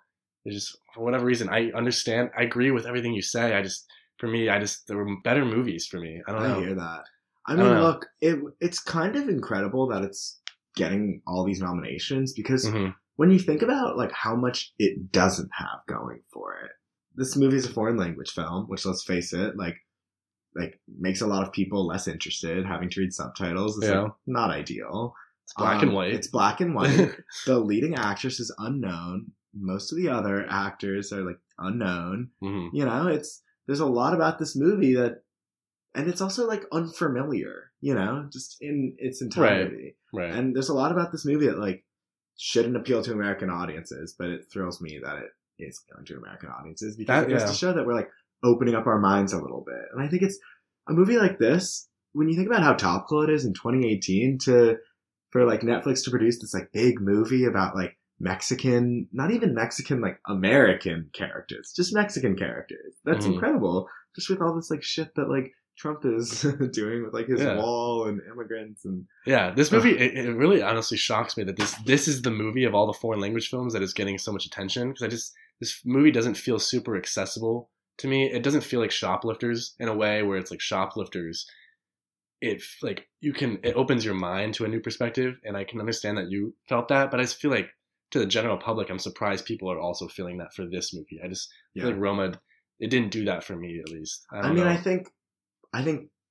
don't think many like people in the general public are like interested in this movie. I think it really does appeal to cinephiles. And like, have you seen Alfonso Cuarón's earlier films? Have you seen Y Tu Mamá? I have not seen that one, but I've you seen, gotta watch that one. I think that one is like the closest of his previous films to Roma. Okay. And I think that movie, I mean, I think that was his first movie, and that's the one that like made me love him. And then he has a crazy track record. He did that. He did Gravity. He did Gravity. He did Harry Potter and the Prisoner of Azkaban. Yeah. He did Children of Men. So you know, he like found commercial success very quick. But then to take that leverage and go back to his roots and make a very personal film that even he like has like said is like autobiographical is just like incredible to me. And he really like utilized every like resource and effort to make this movie. And I think it's just it really does leave you speechless, which maybe that's why you didn't like it. I can't describe it. I don't know. Maybe, I don't know. It's just, I don't know. What is your number 3? My number 3 is a movie that I'm going to have to preface this because no one is talking about this movie anymore. And I don't know why. Maybe it's too indie. I don't know. But this movie is mid-90s. You think you're pretty cool. With your ghetto-ass friends. You good? You think you're tough and shit. You're just a little fucking kid. A lot of the time, we feel like our lives are the worst. But I think if you looked at anybody else's closet, you wouldn't trade your shit for their shit. So let's go. Mid-90s. Okay, Mhm. I actually didn't get to see it. Okay. But So I've this heard is very polarizing things. Okay, yeah. See, maybe you can enlighten me then, because this movie is written and directed by Jonah Hill, which is very surprising because it's not super comedic. It is hilarious at times, but not in a way that like Jonah Hill normally is in his like comedic films. Keep in mind, Jonah Hill has worked with the best directors out there.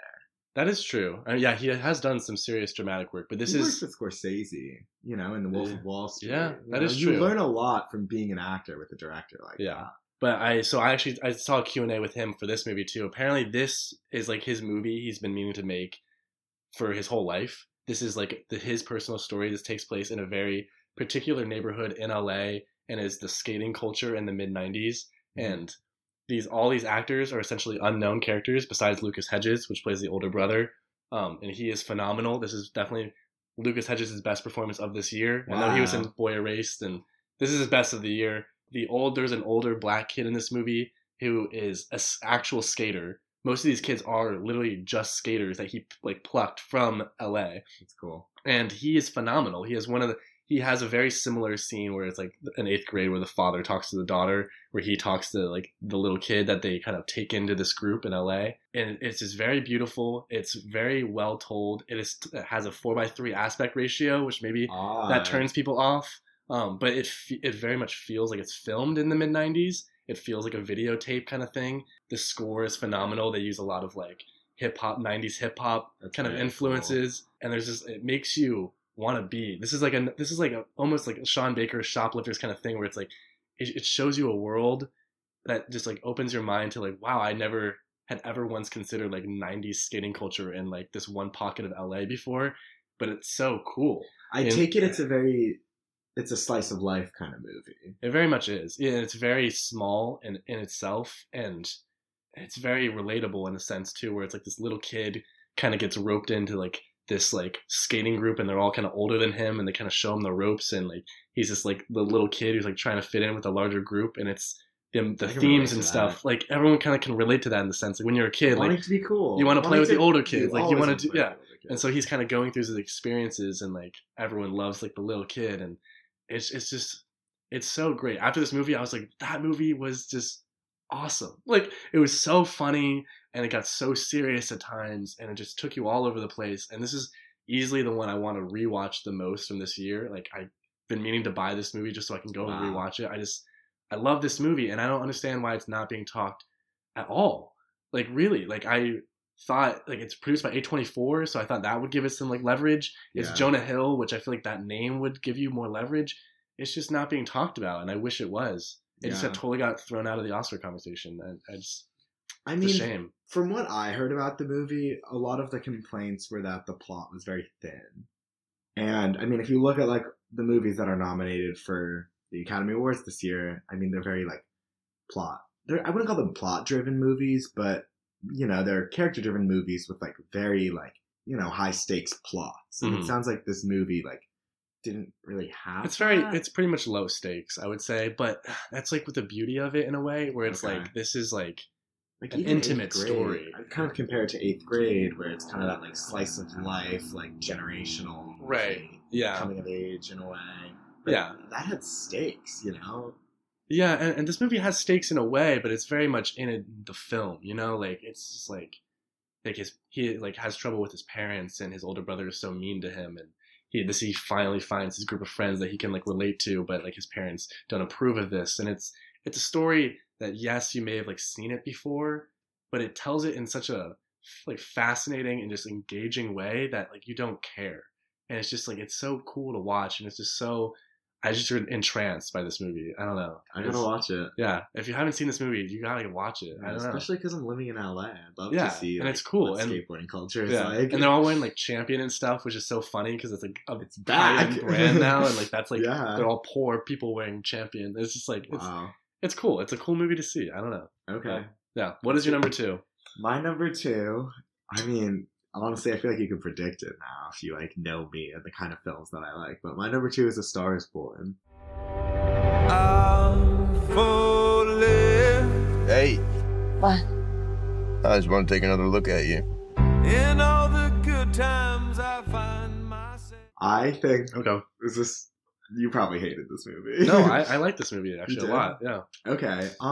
So before I watched this movie, I watched all the other iterations of A Star Is Born. Mm-hmm. Oh wow! All three because others? I wanted to know what I was kind of getting into, and after seeing this movie, it kind of became clear to me that it's not fair to call this movie a remake because I think it is so original in itself, and Lady Gaga wrote an original album for this movie. Right. Bradley Cooper wrote what I would call an original script for this movie because it takes the same very specific premise, but it gives it a whole new world, a whole new culture, new characters. And, I wouldn't call every film that uses the hero's journey a remake, In a way, it's more of a remix where they're taking from the existing elements and recombining and reformulating and adding new elements to make it something that stands on its own. I think it was so romantic and it dealt with such serious themes of, dreams and kind of hamartias or these disabilities, these flaws in characters. And it just really was so beautiful to me. And I think the music did a just phenomenal job of underscoring that. And I mean, it was a movie I was really excited about for the longest time. And I think when a movie like that doesn't let you down, there's something to be said because my expectations were very, very high. This movie is really good. This movie I had no inclination to see. Okay. The trailer made it was just I was wow, I don't want to see that. It looks so bad. I thought the trailer was so well done. I don't know. I just didn't care. I was what is this? I never heard of the other movie, the originals versions before or anything. And I actually did this movie for the podcast. And, who'd you bring on? One of my friends, Stevie. Okay, should brought me on. Yeah, should brought you on. But yeah, this movie blew me away. I had no idea the amount of depth that it was going to come in with, and yeah, it had so much heart. And can we spoil this movie? I feel like everyone has seen it. Okay, well, spoilers. If you haven't seen this movie, skip ahead 2 minutes. But yeah, go ahead. What I was going to say is, so in the original movies, his death isn't a suicide; it's an accident. And so, what I think was so well done across the whole movie was how aware it was of the influences that came before it. Mm-hmm. And so when Bradley Cooper's character is in the garage, there's a motorcycle in the garage, and that almost it's a false telegraph to the audience that his death is coming, but what you don't expect is that he's going to kill himself, right. Which almost feels after 3 previous iterations of the movie, I'm surprised that he didn't commit suicide earlier on because it makes so much sense that that's what he would do in that circumstance. And I think them deciding to do that is a really bold move that kind of allows the movie to stand on its own and really modernizes it. It roots it in this really topical experience of drug abuse and suicide and relationships. I think that's really just yeah, I agree. This movie brought a recycled script essentially, and brought it into relevancy of 2018 with drug abuse and suicide and all these different things. It made it very much a 2018 version of A Star Is Born, which it really surprised me. This movie is good. It didn't make it on my list, but I'm glad you put it on yours because it's a good movie and should be talked about. And how about that last shot? What was the last shot? The last shot is just a close-up on Lady Gaga's face when she looks directly into the camera. Oh, yeah. I mean, first and last shots have so much power in a movie to really dictate the beginning and the end. What do you start with and what are you left with? And that last shot to me, that's one of the biggest reasons why I think Bradley Cooper was snubbed in not getting a Best Director nomination. And honestly, I have no clue why that happened. I think he really did deserve it. It is a snub, yeah. It was a huge snub, I think. And he was the force behind this movie. Yeah, and everyone was betting on it, I think, too. I thought he was probably going to win Best Director for a while, and he didn't even get nominated. I don't understand. This movie lost a lot of momentum, I think, for the Oscars, and I don't know why. This movie is what I'm hoping for to win Best Picture, honestly, but... That would be so Hollywood of it, though. I would love it's very much a Hollywood film. The reason why I don't think it will, though, is because the Academy has seen so many iterations of this movie that it's kind of a turnoff, you know? They like to celebrate like new and like progressive and like original types of movies. Yeah. And I think this movie was that, but unfortunately I don't get a vote. Yeah, this movie's good. If you haven't seen it, you probably have, but yeah. If you haven't seen it, see it. If you have seen it, see it again. True. If you've already seen it twice, listen to the album. Why not? Yep, exactly. Yeah, my number 2, Spider-Man Into the Spider-Verse. Wow.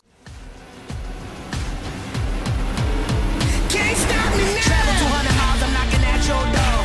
And I don't really care if you ain't got what's up, danger? Don't be a stranger. I'm right here at your door. I won't leave. I want more. What's up, danger? Yeah, what's up, danger? Film kids are going nuts over this movie. Have you seen this movie? I have seen it. Okay, so it was pretty good. This movie's great. I don't know what you're talking about. This movie, I did not want to see. This was not even on my radar. I had no idea about this movie, and people were like raving about it. I'm like, I'm not like a huge like superhero kind of guy or whatever. This movie is not just a superhero movie. This like it's just like it dives so far into a superhero movie, but it also people that don't like Marvel movies will enjoy this movie. It's like I had a lot of my friends who like don't watch Marvel movies like back at home, and they saw this movie. They all loved it. Like it's just like it's hilarious. It like dives into weird parts of the comics that you would never like expect. Very self-aware. And like I think like what's his name? The pig, like the pig Spider-Man. Yeah, is one of the funniest Spider, right? Something like that. I just think that's so funny. I love funny. John Mulaney plays him, and it's this perfect quirky. Casting. And Nick Cage plays like this noir Spider-Man. Yeah, the casting was phenomenal. The only thing I wish they did was bring in actors like Tobey Maguire and like Kirsten like Dunst from like that would be some of fun. Like the most recent iterations of Spider-Man. That would be fun, yeah. Right, Andrew Garfield could have had like a little cameo. But... Yeah, this movie is just like the style. It feels straight out of a comic. They literally use like text on the screen sometimes to like talk. Like it's literally from a comic. The animation is just very unique. It's visually breathtaking. Yeah, it's visually just one of those. It's just so cool to see, and it's like the way they tell their story, like through like comic books and like all the characters. Like, let me tell my story. It's very innovative. It's very innovative and very unique. And I was very surprised with this movie. I saw this movie like very recently, and it just blew me out of the water. I thought I had my like top 10 like set in stone, and this movie just came out of nowhere, and it's really good. I think it's still in theaters. You should go see it if you haven't. I know you may not like superhero movies, but this is not just a superhero movie. It's really good. It's a really good animated movie. Yeah. They're really pushing the bar for what's possible. Yeah, this should absolutely win Best Animated Film, I think, this year. I think it will. I think it's kind of a shoo-in. I mean, when you look at what it's up against, though, like you got Isle of Dogs and Incredibles 2. I didn't love Incredibles 2. I'm not going to lie. I love the original. I like the original more. And I also think, like, my biggest problem with Incredibles 2 is that the first scene and the last scene were exactly the same. They're preventing a ship from destroying a city. And I thought to myself, what changed over the course of the movie? Nothing. Yeah, Nothing. It was just a second iteration. It was just, and the first one was so good that the bar is pretty high for the second one. Right. Isle of Dogs, wow. I thought that movie was phenomenal. Yeah. One of Wes Anderson's best. Yeah. That was one of my honorable mentions that we'll discuss in a minute. Yeah, me too. Yeah, it didn't quite make it on my list. I do think Spideyverse should win. Yeah, Best Animated Feature. It's phenomenal. I heard that Sony patented the animation technology that they used to make the movie. They did. I think probably a sequel will come out, and honestly, I'm for it. I'm down to see like more movies that are like this. It's just like I want to know what weird original stuff they're gonna bring in. Yeah, it's very original. You literally didn't know what was gonna happen from one scene to the next. And so, which is so bizarre because it's like based on comics and it's Spider-Man. Like everyone knows Spider-Man. Yeah. But somehow it's still original. It was really fun. Okay. Number 1. My number 1 movie of this entire year Go for was If Beale Street Could Talk. You ready for this? I've never been more ready for anything in my whole life. You know I love you. No matter what happens. I'm yours in your mind, and that's it. You and me all the time. Honey. Yep. This movie. That's what I thought it was going to be. was it brought me to tears. The second I sat down in the theater and the like movie started playing, I got the feels, you know? And visually, it was just so colorful. It was so romantic. It was heightened reality that felt fantastical, but so rooted in an experience, and not just one person's experience, but a shared experience. The opening quote resonated with me so much. That idea that like people are shared through a common identity. And at first I thought maybe that was just people of color and Jews and like Mexicans and Christians or whatever it may be. But over the course of the movie, you realize that it's just people who are marginalized. And there are so many different like ways to connect with people. And there's so many horrible things in the world that might try to incite hate. But this film, I walked away just feeling love. You know, this movie was about love and nothing else. And it transcends the story that it tells, I think. Yeah. I agree. As I said before, it's really hard to love a heartbreaking movie, but this is such an enigma of a movie because it was about so much pain, but was so sweet in a way. You know, you don't walk away feeling that pain. You walk away feeling the love. And I think this is Barry Jenkins' best movie yet. Really? I didn't better than Moonlight? Him. I thought it was way better than Moonlight. Really? And I'm really surprised it hasn't been getting a lot of hype. You don't agree with that? Why not? Moonlight, for me, that was my favorite movie of 2016. I love that movie. And I think the story is so personal, and it told it in such a unique way, and it's so beautiful. This movie has all of what Moonlight has, but for me, it's just the story wasn't there. I love the larger meaning it holds, and I love that like it's about love, and it's about this story that it's not necessarily about this one black man who was like wrongly committed of this crime, but it's a larger story about everybody that goes through this. Like this could apply to anybody, and I love that. It's just like the actual story didn't feel super like engaging to me. Like it was just like I was very entranced by this movie, and I think the scenes of like them and the two main characters, the couple together, I think is beautiful, and I think the music is easily the best score of the year. And this movie is just so beautiful to watch, and I could sit through and I could just live my life watching this movie on repeat, and it's just so beautiful. It's just like, as far as a story perspective, I just thought it lacked a little bit, and that's the only reason that it didn't make it on my list. Yeah. And I will rewatch it just because I get chill. I was like had 2 hours of chills watching this movie, and I feel that. That's the only reason though. I literally had tears streaming down my face. And it is not easy for me to cry. Really? But I just really couldn't hold them back. Oh my God. This movie just did it for me. And I mean, I honestly, if you ask me, like, this is the film I would give Best Picture. This is the film that biggest snub, I think, for Best Picture was this movie. Huge snub. This is the film that I think it like should be up there for Best Director. I think if Regina King doesn't win Best Supporting Actress, then I'm quitting. I'm quitting movies, and I'm going to go work in finance.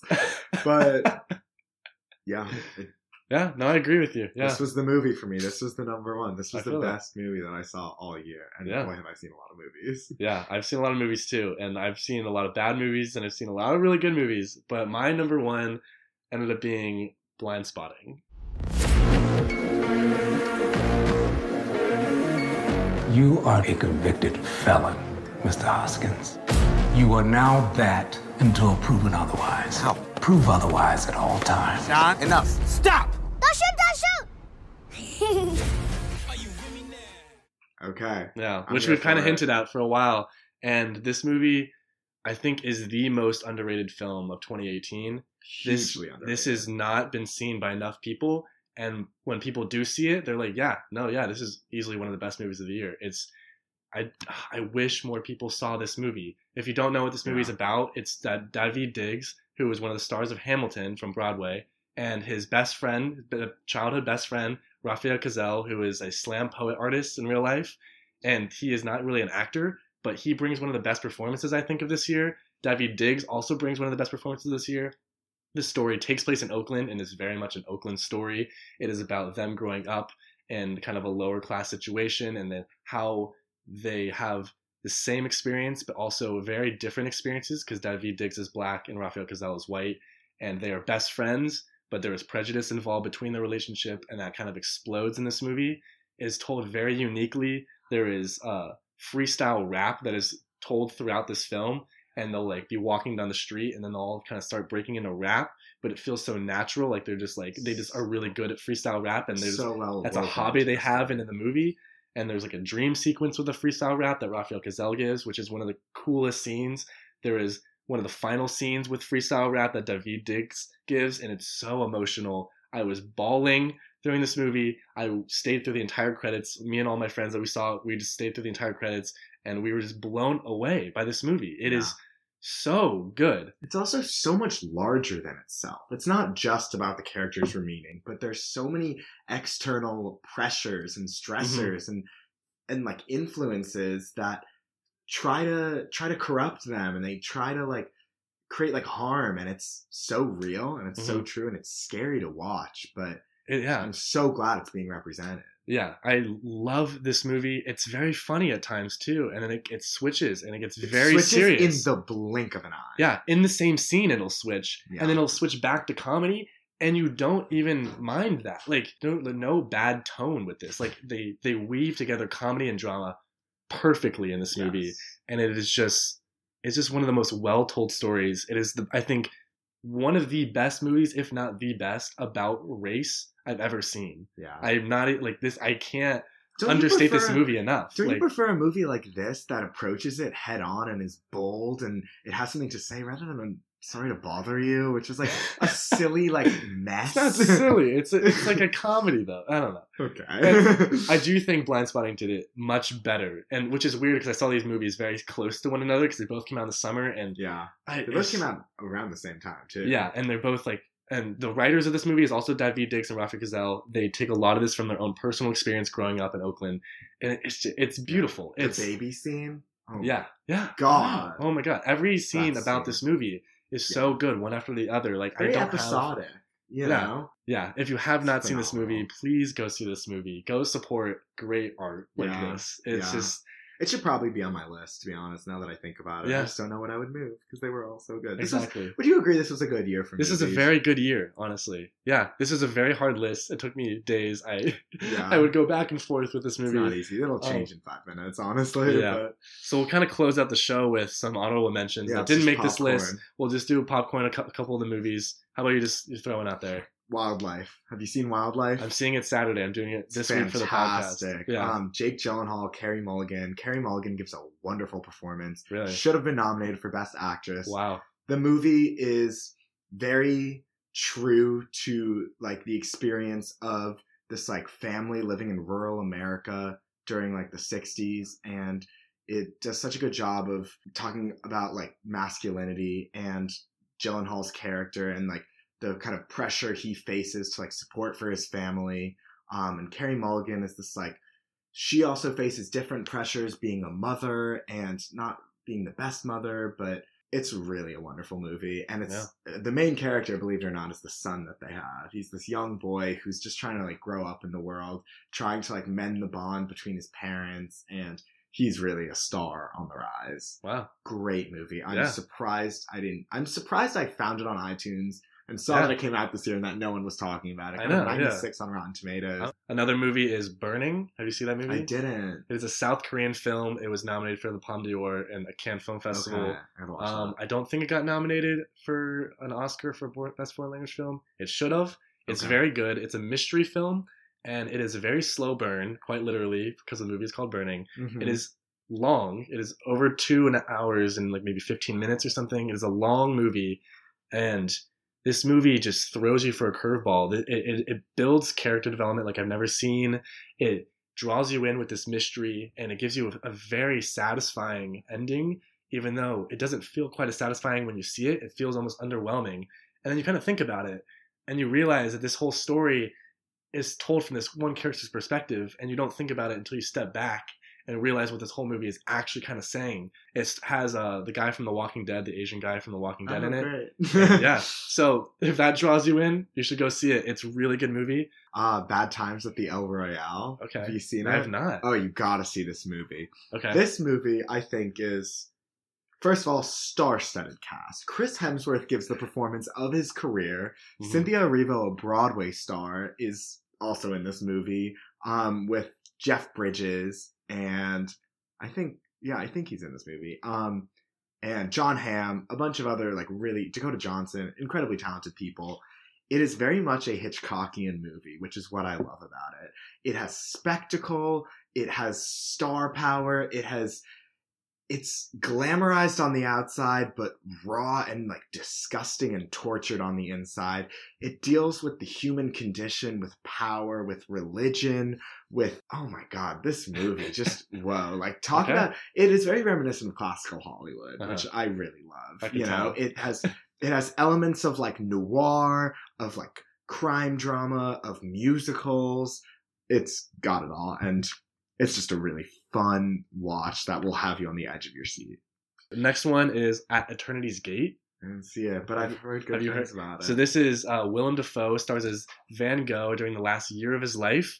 And if you don't know much about Van Gogh, this is when he made most of his oil paintings. He made about one a day, which is absurd. He also had a mental condition where he was very ill. He had maybe bipolar disorder. I don't know. No one exactly knows what he had, but he would have these phases where he would go unconscious and he wouldn't remember things that he did. He commits suicide in real life, and that's part of the story, and it's the last little bit. He's committed to an insane asylum, and you see this told, but this story is told as if it's like a Van Gogh oil painting, if that makes any sense.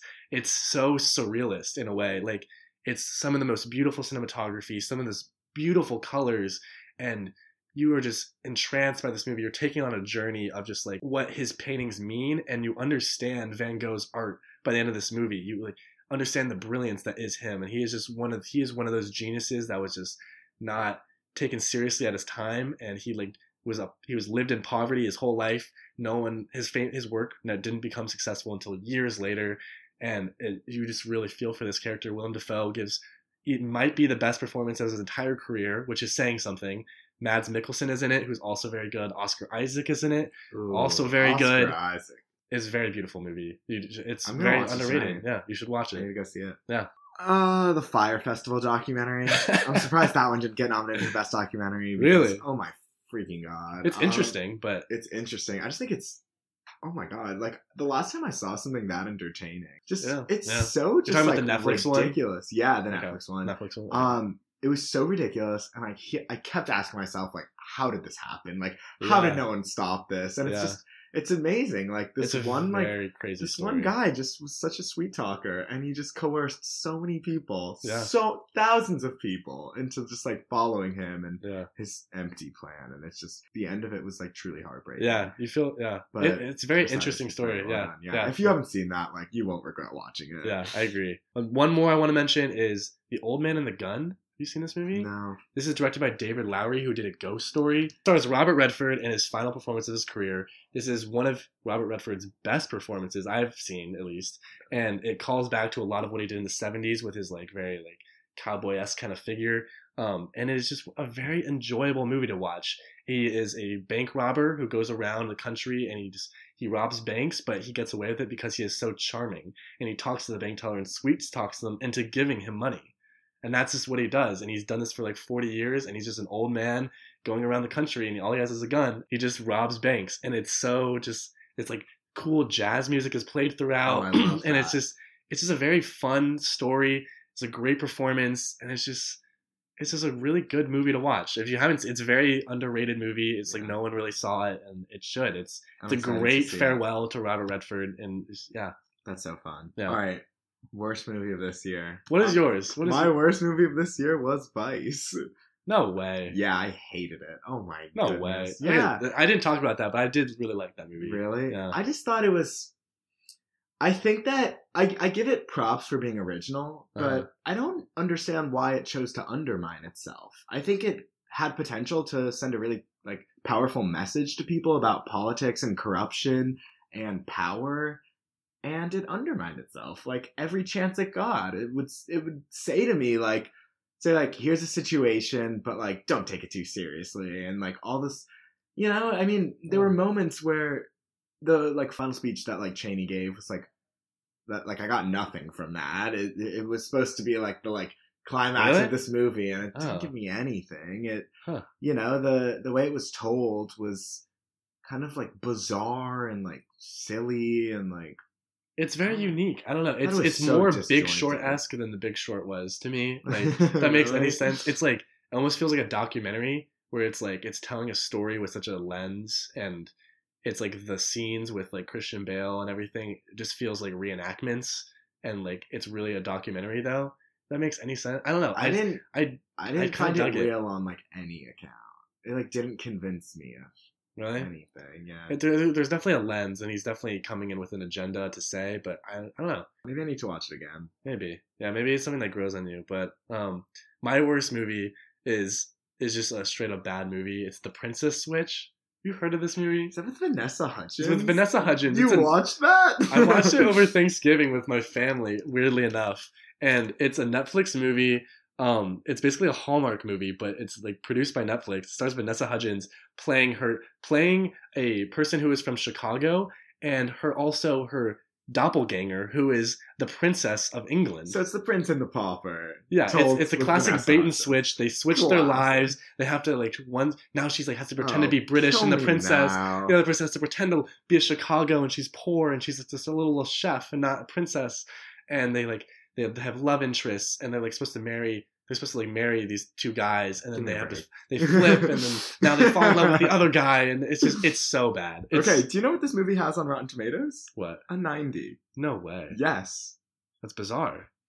I guess I have to watch it. Yeah, no, you really shouldn't. Like, it's not even worth your time. It's so bad. Okay, good to know. Yeah. So that kind of wraps it up for what we thought of 2018. There was a lot. This ended up being a very long episode. We unpacked a lot, but hopefully, it's been a long year. A lot happened, but there's been a lot of good movies, and I hope if you haven't seen all of these movies, you should go check some of these out, because these are really great artists doing some really great work. But yeah, thanks for coming on, Nate. Thanks for doing the podcast with me. It was a pleasure. Yeah, absolutely. All right, peace.